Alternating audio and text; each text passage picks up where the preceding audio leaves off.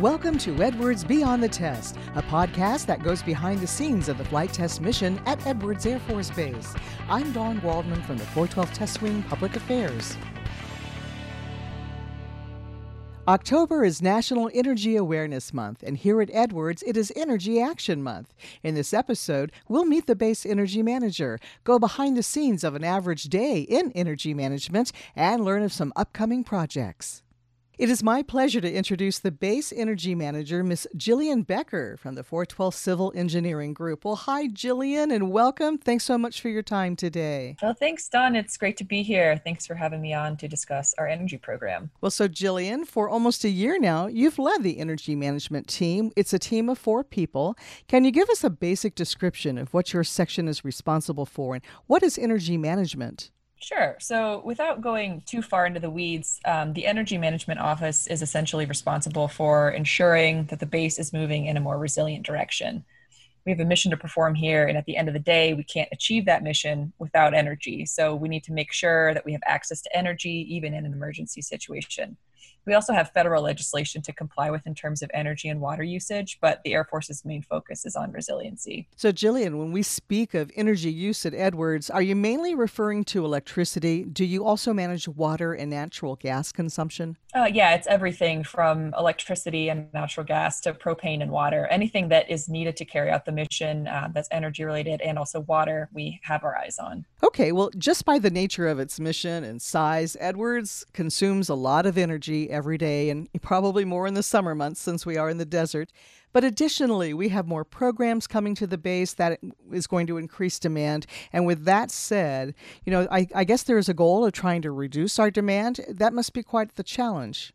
It is, yeah. There are some programs and some areas that need to consume a certain amount of energy to carry out the mission. So we do have some goal-excluded facilities on base that are not included in the metrics that we report back to AFCEC, and that's true on most bases. But there are always some things we can do, like lighting projects, which decrease the amount of energy used without compromising the end result. Like, for example, LEDs can provide comparable, if not better, lighting than higher energy bulbs. So we're always looking for projects that can inherently reduce our demand but still deliver adequate energy for the end users. Well, Jillian, the intention of Energy Awareness Month in October is to highlight the need for conservation. Here at Edwards, we know it as Energy Action Month, but it has the same goals. Jillian, because of COVID, though, your team can't support the normal public outreach and activities that would happen during this month. Can you tell us what you're doing instead this October? Yeah, normally there is an event held at the BX with different vendors and utility providers. But this year, obviously, we're going to be going virtual and have set up an email campaign. So each week in the month of October, an email will be sent to the whole base that highlights some of the energy projects we've completed or will complete on base. And it'll also discuss the actual energy usage on base, as well as some energy-related concepts. So we're excited to be able to put down in words for everyone's direct access the things we normally talk to people who show up to the normal event about. So what are the priorities that the Air Force has regarding energy? So the Air Force has taken a position within the last few years of resiliency being the most important energy goal. Like I mentioned earlier, resiliency is crucial to making sure that we can carry out our mission here. It specifically deals with installing redundant systems for power backup, having adequate response and recovery capabilities when an energy system is disrupted, having a robust set of energy systems, and having the capability of utilizing different resources so that we still have a supply if one energy resource goes out. If a resiliency-based project also saves money and energy, that's great. But the main focus and priority for the Air Force is resiliency. As time marches on, well, so does technology, which brings about the new and innovative ideas for energy conservation. Jillian, are you seeing new and innovative conservation approaches here at Edwards? Sure. One of the biggest pushes in the last few years has been for a microgrid system, which essentially lets us have our own, as the name implies, small grid that can operate independently of the electricity grid we normally use. So if the power goes out for whatever reason, or we need to reduce our demand on the grid, we can still have access to heat and electricity. So this would be done by installing natural gas-fired microturbines, which conveniently produce heating and electricity. So we could still, we could install these strategically at different locations around the base, giving ourselves a resilient energy system that would operate as long as we have access to natural gas. So that's one of the big innovative pushes for the energy program. That sounds fascinating. Any idea when that might come online? It's hard to say. It's all dependent on funding and when we could really get that secured. So I think in the next few years would be pretty optimistic. So we're just pushing for it as hard as we can. Well, Jillian, let's talk about the projects that the energy management team is involved with at Edwards. Can you tell us what's going on there? Yeah. So currently we're in our third phase of the LED lighting upgrade projects, which will bring just about 50 buildings total once this third phase is done into the modern age of lighting. And will altogether save around 13.5 million kilowatt hours and close to $2 million a year. So that's pretty substantial for just switching out bulbs. One of our team members has also been working on a project to replace various power poles around the base, which is obviously critical for resiliency and making sure energy can be delivered.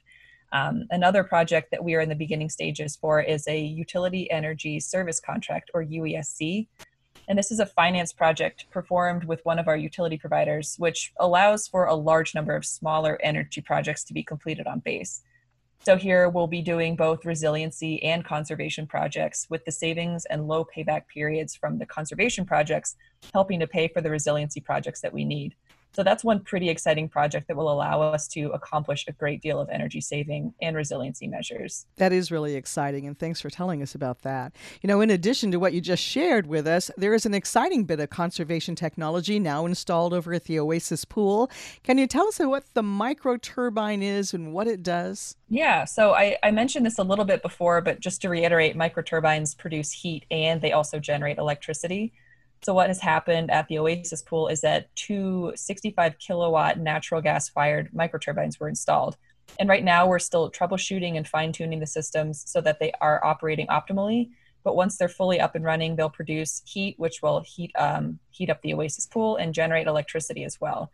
So it's expected to save us over $100,000 every year just by the virtue of replacing old inefficient boilers with a higher efficiency turbine. That's a huge financial savings, over $100,000 per year. Yes. Well, Jillian, something you've been mentioning, but let's talk a little bit more about it. This is kind of new to the installation energy plan. It's a focus on resiliency measures in regards to the mission. Can you tell us what this is? Right, yeah. So Edwards was actually one of the first bases to get an installation energy plan, or an IEP, which is pretty cool.